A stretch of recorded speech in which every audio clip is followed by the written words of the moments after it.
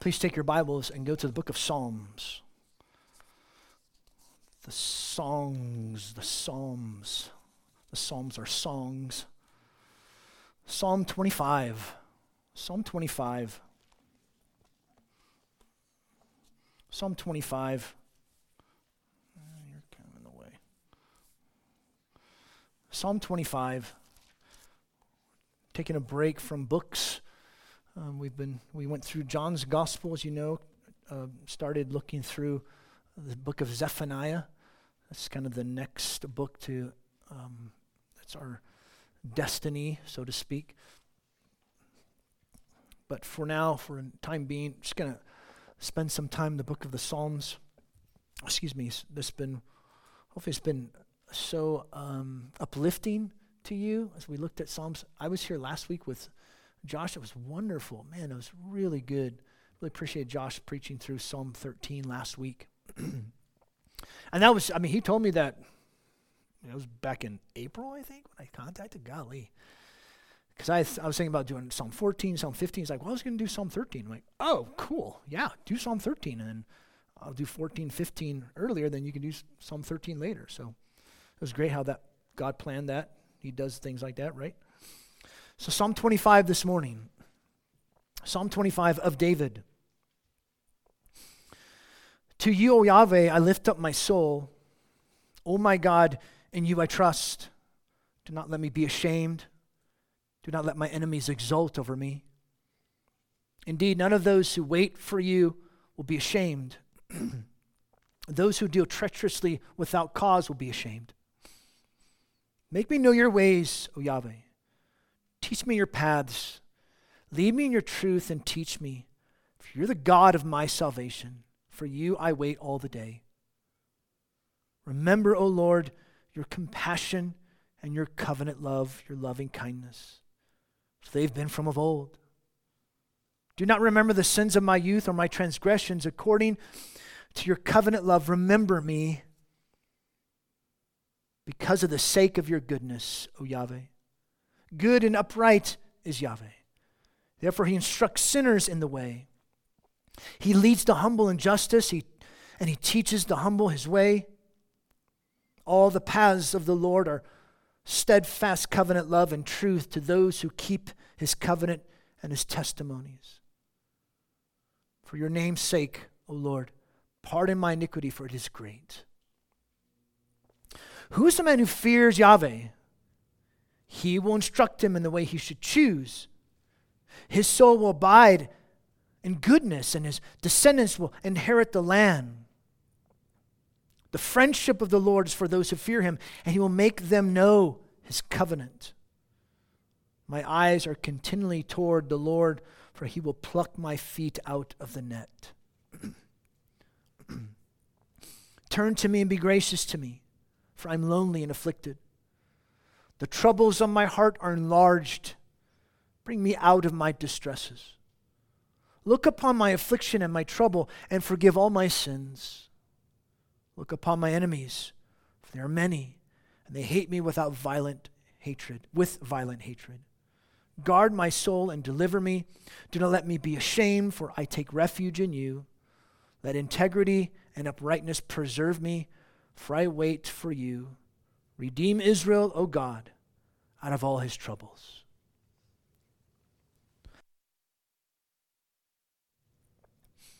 Friedrich Nolan, a believer, was fleeing for his life from his enemies during a time of religious persecution in North Africa.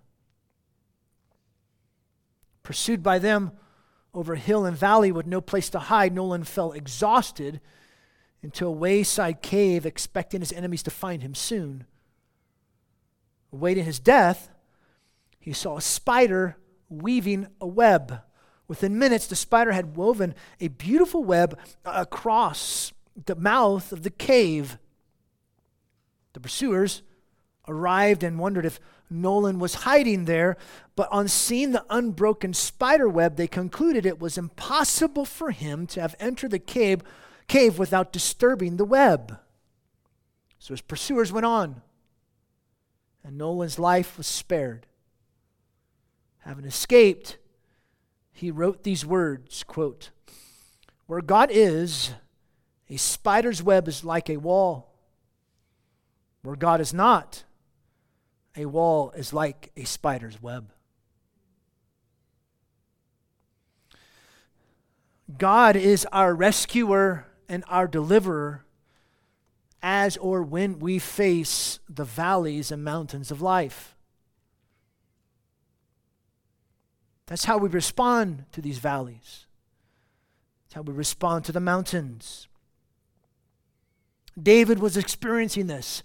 There's no context to this as when he was experiencing this, with if he was king, if he was not king, if he was running from Saul, running from his own son Absalom, we don't know. But this song, this psalm of David will show us specifically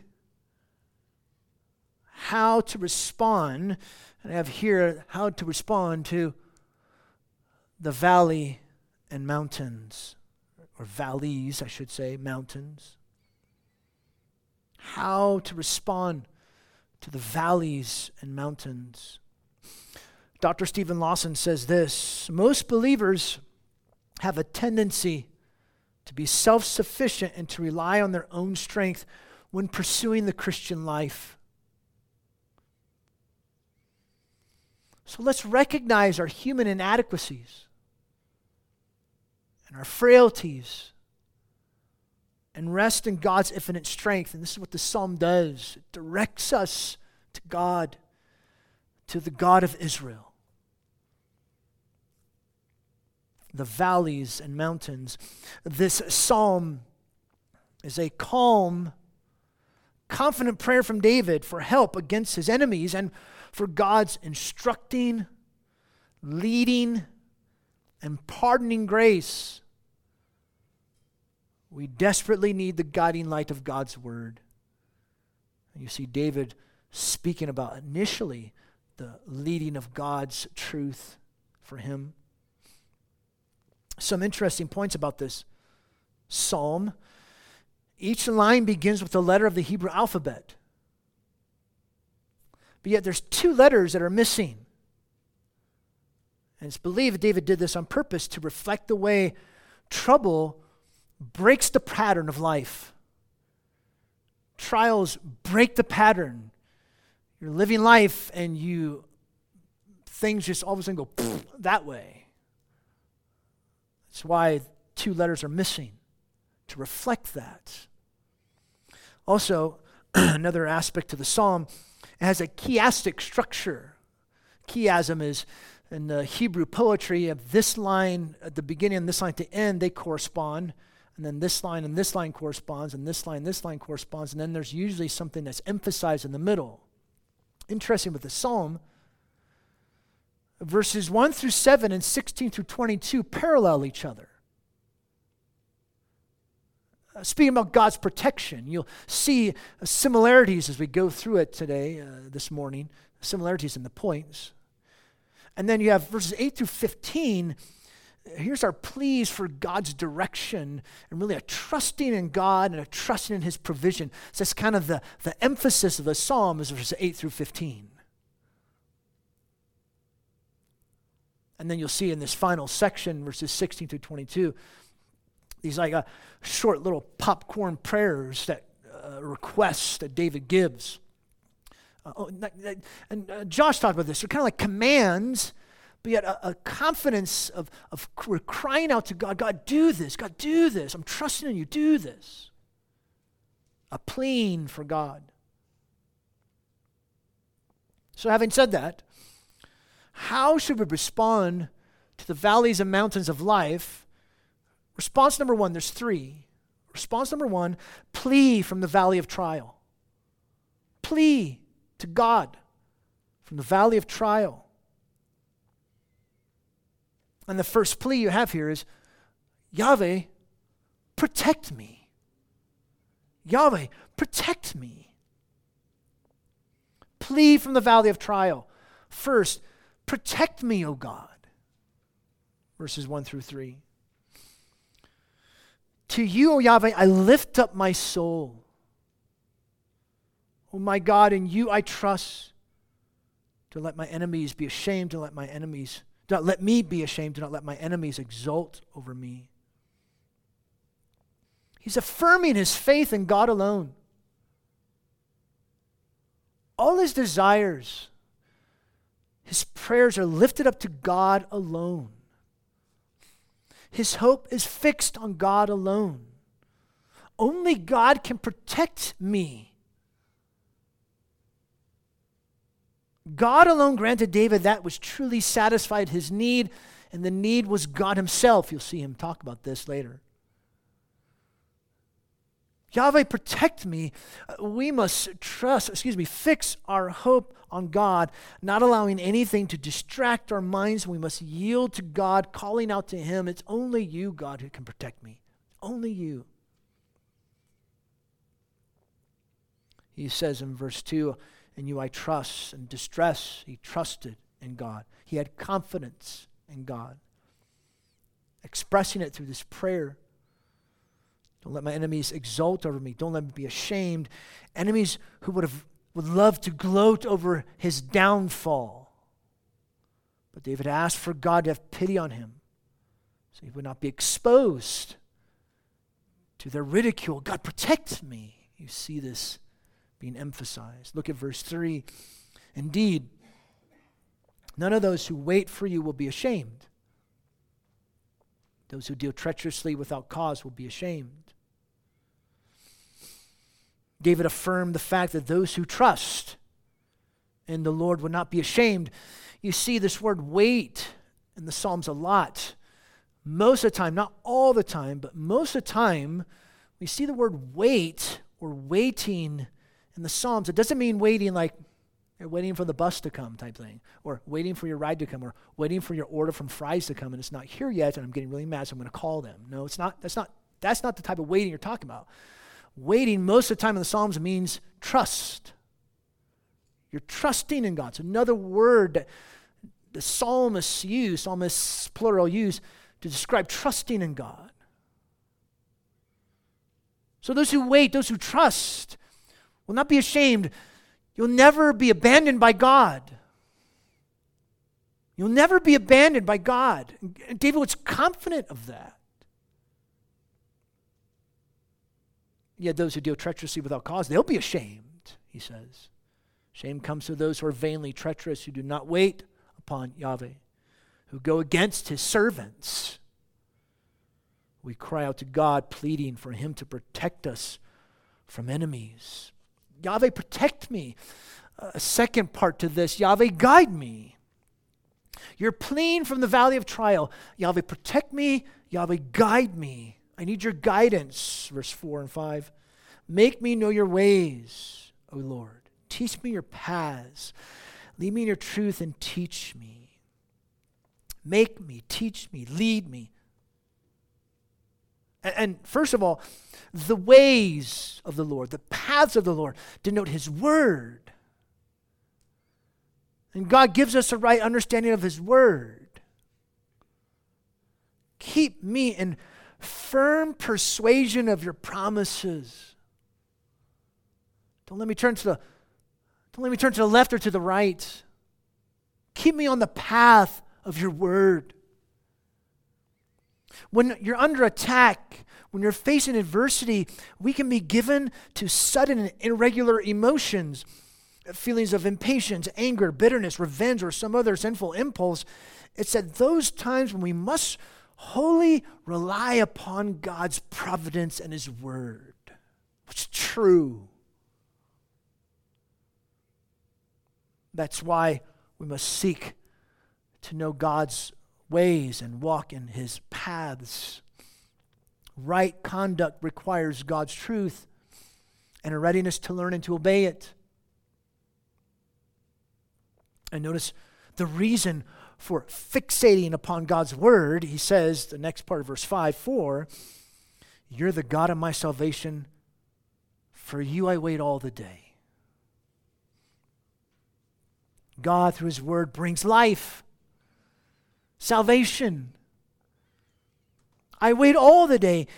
he fixated his dependence upon Yahweh alone and nothing else. God will always help. So let us wait unwaveringly for him. Trust. Yahweh, protect me. Yahweh, guide me. And a third plea. Remember, we're pleading from the valley of trial. Protect me, guide me. A third aspect, Yahweh, remember me. Wait, did God forget? Does God forget us? No, of course not. But it just seems like he's in a position where I don't see what's happening, what's going on. I don't see this. My circumstances are telling me otherwise. So remember me. Notice he says it 3 times. Remember, Yahweh, your compassion. Verse 7, do not remember. According to your loving kindness, remember me. 3 times. To remember or means to contemplate or to recollect. Bring to your memory. Not that God forgets, but he called God to act upon his past promises to his servant. Execute your promises. Remember your compassion and your chesed. And it's the plural to denote the richness. So David here appealed to God's mercy and love manifested faithfully in the past, culminating ultimately in the future at the cross. God cannot not, I like the double negative, God cannot not have compassion and steadfast love. It's part of his nature. It's part of who he is. He clings to the covenant love of God revealed first with Moses in Exodus 34. The Lord, the compassionate, gracious God, slow to anger and abounding in covenant, steadfast, faithful love. And you see that run throughout the Old Testament, culminating ultimately at the cross, where Christ died for us. God showed, he displayed the greatness of his love in Jesus. Remember me. And notice he says, verse 7, don't remember the sins of my youth. The very thing that obstructs our relationship with the living God, just like a wall, is our sin. There must be forgiveness in order to have intimacy with a holy God. And that's why he says the next part, according to your covenant love, remember me. He asks God again to remember him according to his faithful, steadfast, covenant-keeping love. And notice the last part of verse 7, because of your goodness. Because of your goodness, O Lord, O Yahweh. There is nothing in us that would persuade God to receive us into his favor but his own good pleasure. God decides to show us favor. God decides to show us favor to display his glorious grace because we cry out to him, remember me. We cry out to him, guide me, protect me, and he loves that because we're expressing our dependence upon him alone, and he won't run away from you, he'll run to you. He runs away from those who are prideful and think that they're good and fine and nothing's wrong. He runs towards those who say, I need you, I depend upon you alone. God runs to that. He doesn't run away from that. You plea from the valley of trial, Yahweh, protect me, Yahweh, guide me, Yahweh, remember me. And now notice a second aspect. Now we stand. We're pleading, now we stand. We stand on the mountain of trust. Stand on the mountain of trust. And I've been saying the mountains of life. I don't necessarily mean the mountain highs of life when everything's peachy keen. The mountains David spoke about are the mountains of trust. trusting in the person and provision of God. That's the mountain. The mountain of trust of God's person and in God's provision.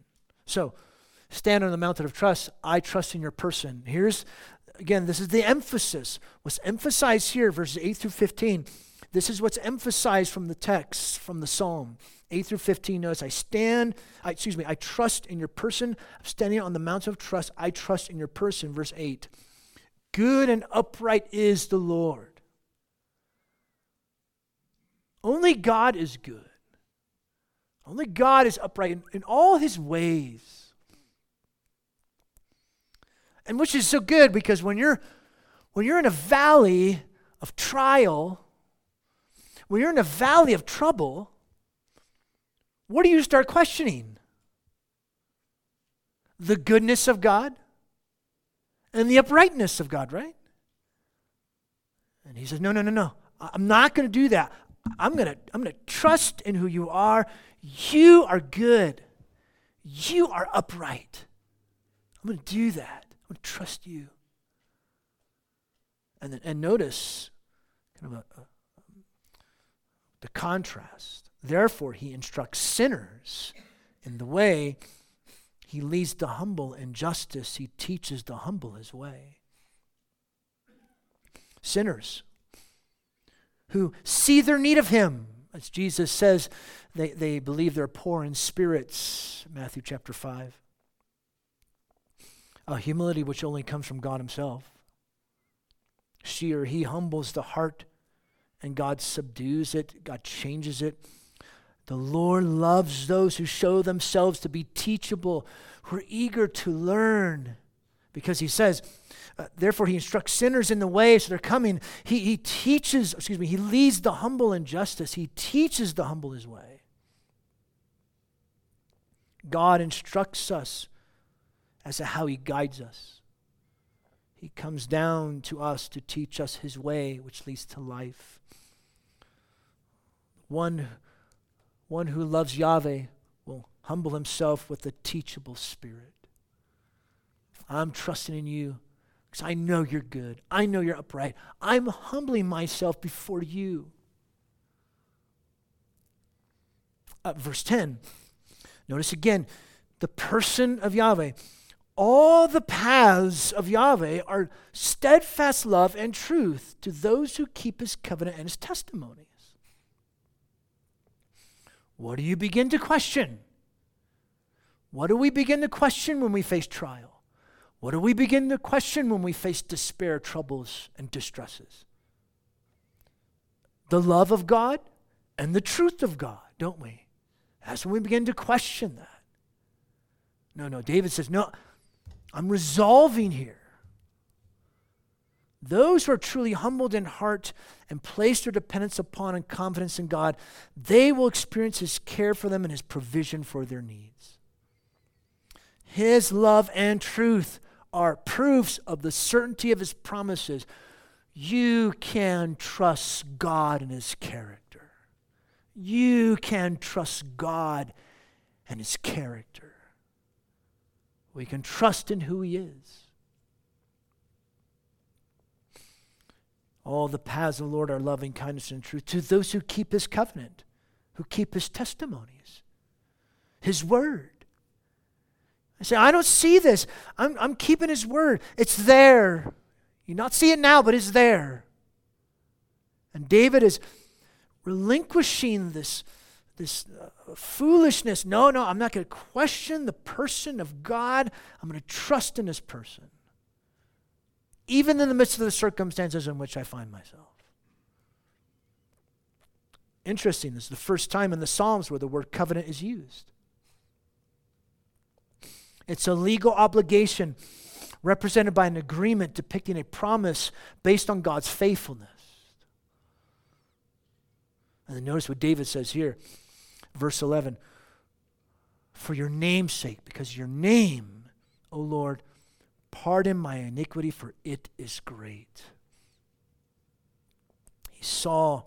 David saw how desperately he fell short of keeping the law, keeping the covenant, keeping the testimonies. Don't you feel how far short you fall? You fall so short of that. Don't you feel that way? Don't you know that to be true? We do. It's so true. So apply, David says, your character on my life. I'm confident. My confidence does not rest upon my works of righteousness, but upon the very grace of God, which is found only at the cross. For your name's sake. Because of God's name. The free remission of his sins is based upon God's free grace according to God's own good pleasure. As enormous as our sins are, the free sovereign grace of God is even greater. As ginormous as our sins are, God's grace is greater. God loves to display himself. He loves to display his grace. The only hope of our pardon is God's merciful, loving, compassionate character. If it were not for his love for us, every other attribute of God would destroy us. So our only hope is God's merciful, loving, compassionate character.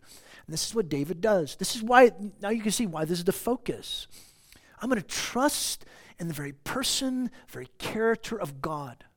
I'm going to do that, even though it doesn't seem like that in this valley of trial, this valley of trouble.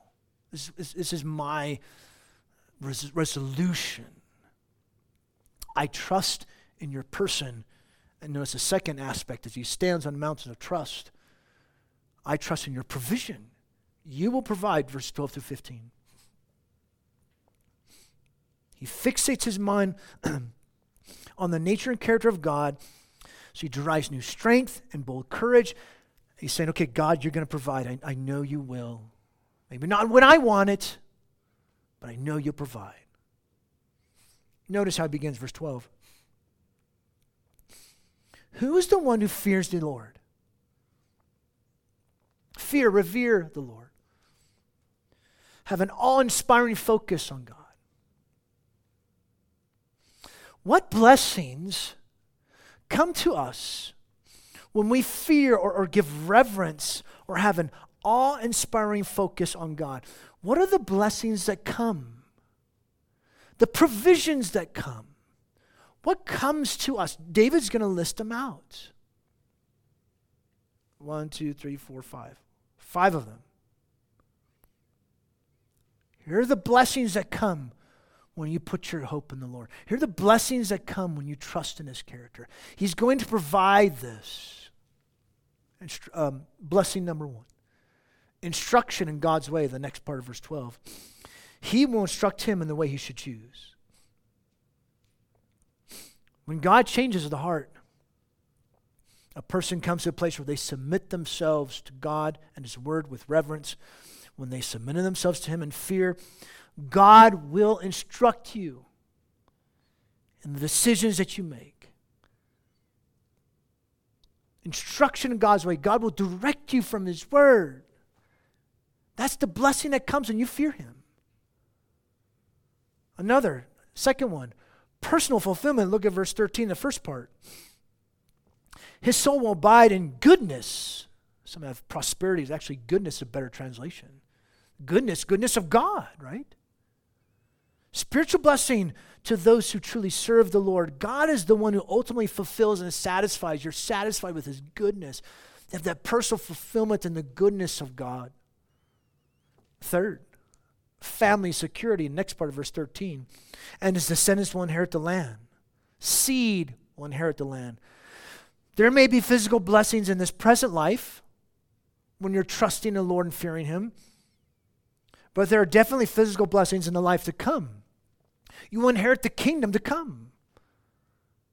You may not have that now, but you definitely have the promise you receive it later. God gives that promise. Instruction in God's way, personal fulfillment, family security. Notice a fourth one, fellowship with the Lord. The first part of verse 14. New American Standard says, the secret of the Lord is for those who fear him. You translate counsel, I think ESV has the friendship. That's a better translation. The friendship of the Lord. God opens the minds of his people so that he may from his truth speak with them, the ones who fear him. He speaks from his word, and we have friendship, fellowship with God. So he instructs you. There's fulfilling you in his goodness. The hope of security, fellowship with the Lord. And then the next one, a deep covenant relationship, the next part of verse 14. And he will make them know his covenant, know his ways of his word, understand it deeply, because this covenant is a real, genuine relationship with the true, living, awesome, personal God. He's the blessings to come. Now you see why this is the focus of the psalm. You have valley here, you have a valley here, and here's the mountain of trust. I'm trusting your character, I'm trusting your provision. I'm resolving to do this, no matter what my circumstances tell me. And then he closes it off, verse 15. My eyes are continually toward Yahweh, for he will pluck my feet out of the net. He desperately desired to keep his thoughts fixed on God. Calvin says this: if your eyes are constantly directed toward God, then you are in a continual state of prayer, which will show itself in complete humility, teachability, and ability to understand the deep things of God. And will eventually bring deliverance. Notice he says the next part of verse 15, for he will pluck my feet out of the net. Literally bring my feet out of the net that his enemies had placed. In due time, God will vindicate his people. Why? He always vindicates his people, just like he vindicated his son. If the Father vindicated his son, who went to the cross and would look like failure and destruction, was victory and success at the cross, and God was so pleased he brought him back to life and vindicated his son, he will vindicate you. He will vindicate his people. In due time, God will vindicate his people. So here again, you have this valley, you're pleading from the valley of trial, and then you're standing on the mountain of trust. I'm trusting the character of God, I'm trusting his provision. And then notice, remember, this part of the psalm, the beginning, and this part of the psalm, the end, they correspond with each other. So now we're going to go to this part, which leads to the third way to respond. Plea from the valley of trouble. 16 to 22. And you see these 16 to 19, these short little prayer requests where he's asking God, first, God, turn to me. 16 to 19, turn to me and be gracious to me, for I'm lonely and afflicted. The troubles of my heart are large. Bring me out of distresses. Look upon my affliction and my trouble. Forgive all my sins. Look upon my enemies, for they are many. If they hate me with violent hatred. There's these short requests David's giving because he reflects back upon this valley of trial, of trouble. He's bringing all his complaints and makes his supplication to God, asking for him to show his unmerited favor. Bring me out of the trouble and distresses that have enlarged. Verse 18, look upon my affliction and my trouble. As we face affliction, we should be ready to examine our hearts, making sure we seek reconciliation with God in every possible way through the powerful cross of Christ. And then verse 19, look upon my enemies, for they are many. They hate me with violent hatred. That's why he feels lonely and afflicted. He's feeling the weight of this and feeling that God is gone. He asked God to set himself against his enemies because they hated David with a violent hatred. God turned to me. And then notice another request he brings in this plea. God, preserve me. Preserve me, verse 20 and 21. Guard my soul, keep my soul, preserve my soul, and deliver me or snatch me away. Notice he says, for I take refuge in you. You're my refuge. You're my strength. He desperately cried out to God. And Calvin, quote, we must ask God to increase our hope in him when it is small, awaken it when it is dormant, confirm it when it is wavering, strengthen it when it is weak, and raise it up when it is overthrown. Cry out to God, he wants to hear. And by the way, it's not raging against God or impugning his character. It's expressing our deepest dependence on him. God, save me. God, turn to me. God, preserve me. Look at verse 21. Let integrity and uprightness preserve me, for I wait for you. Subdue in me, in other words, all my sinful passions that could raise up because of my enemies. David desired to exercise purity and self-control over his mind, over his mouth, over his actions. So that's why he says, let integrity and uprightness preserve me. Remember, he said, God is good, God is upright, so let me reflect that too. And it's hard when there's sin there. It's hard when enemies come against you. For I wait for you.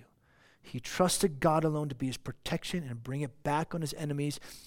He wasn't going to put his wrong response on his enemies. So like David, we wait for or trust in God to act. So we're pleading again from the valley of trouble. God, turn to me. God, preserve me. We're waiting for you. We're trusting in you to act. And then notice how he ends this song. God, turn to me. God, preserve me. God, redeem us. Now it's just not me. It's us. He goes to the wider lens. He's thinking not just merely individually, he's thinking corporately. We should not forget the needs of all of God's people that God needs to redeem us. Redeem Israel, O God, out of all his troubles, out of all his bondages, out of his distresses. We need God to redeem us, to ransom us from this. God redeem us, and that's what he does for us at the cross of Christ. We've been redeemed by the death and blood of Christ. And if you're here, you don't know Christ, you need to be redeemed. You need to be ransomed of your sins. Come to Jesus, he'll save you. He came, he died for sinners, he rose from the dead. Repent and trust Christ. He will save you. So amid the valleys and the trials, stand on the mountain of trust. The truth of the gospel gives us great hope. Or as I said at the beginning, God is our rescue and our deliverer as we face the valleys and mountains of life. Protect me, guide me, remember me. I'm going to trust in your person, I'm going to trust in your provision. God, turn to me, God, preserve me, God, redeem us. Listen to this prayer. I have this prayer written out. Listen to how somebody put it in a prayer. God, teach us to trust you, even though our enemies surround us. Allow us to see your ways, O Lord. Teach us your paths and guide us in your truth. For the sake of your name, for your glory, forgive our iniquities and turn to us in mercy that you alone can demonstrate. We revere you and admit that you are the only refuge from our sins and from those who seek to destroy us. We confide in you alone for our rescue because you alone are gracious. And let's pray. You alone are gracious, O God. And we will celebrate your grace. We will examine our hearts. We'll bring those hearts to you. And we will express such thanks that you've forgiven us of all our sins remembering and renewing our commitment to you through the Lord's Supper this morning. Your body given, O Jesus. Your life, your blood that was shed. And so we pray as we face trials and trouble, distress and heartache. Oh, Father, we will trust in you and your character. We will trust in your provision. You will provide that for us according to your goodness.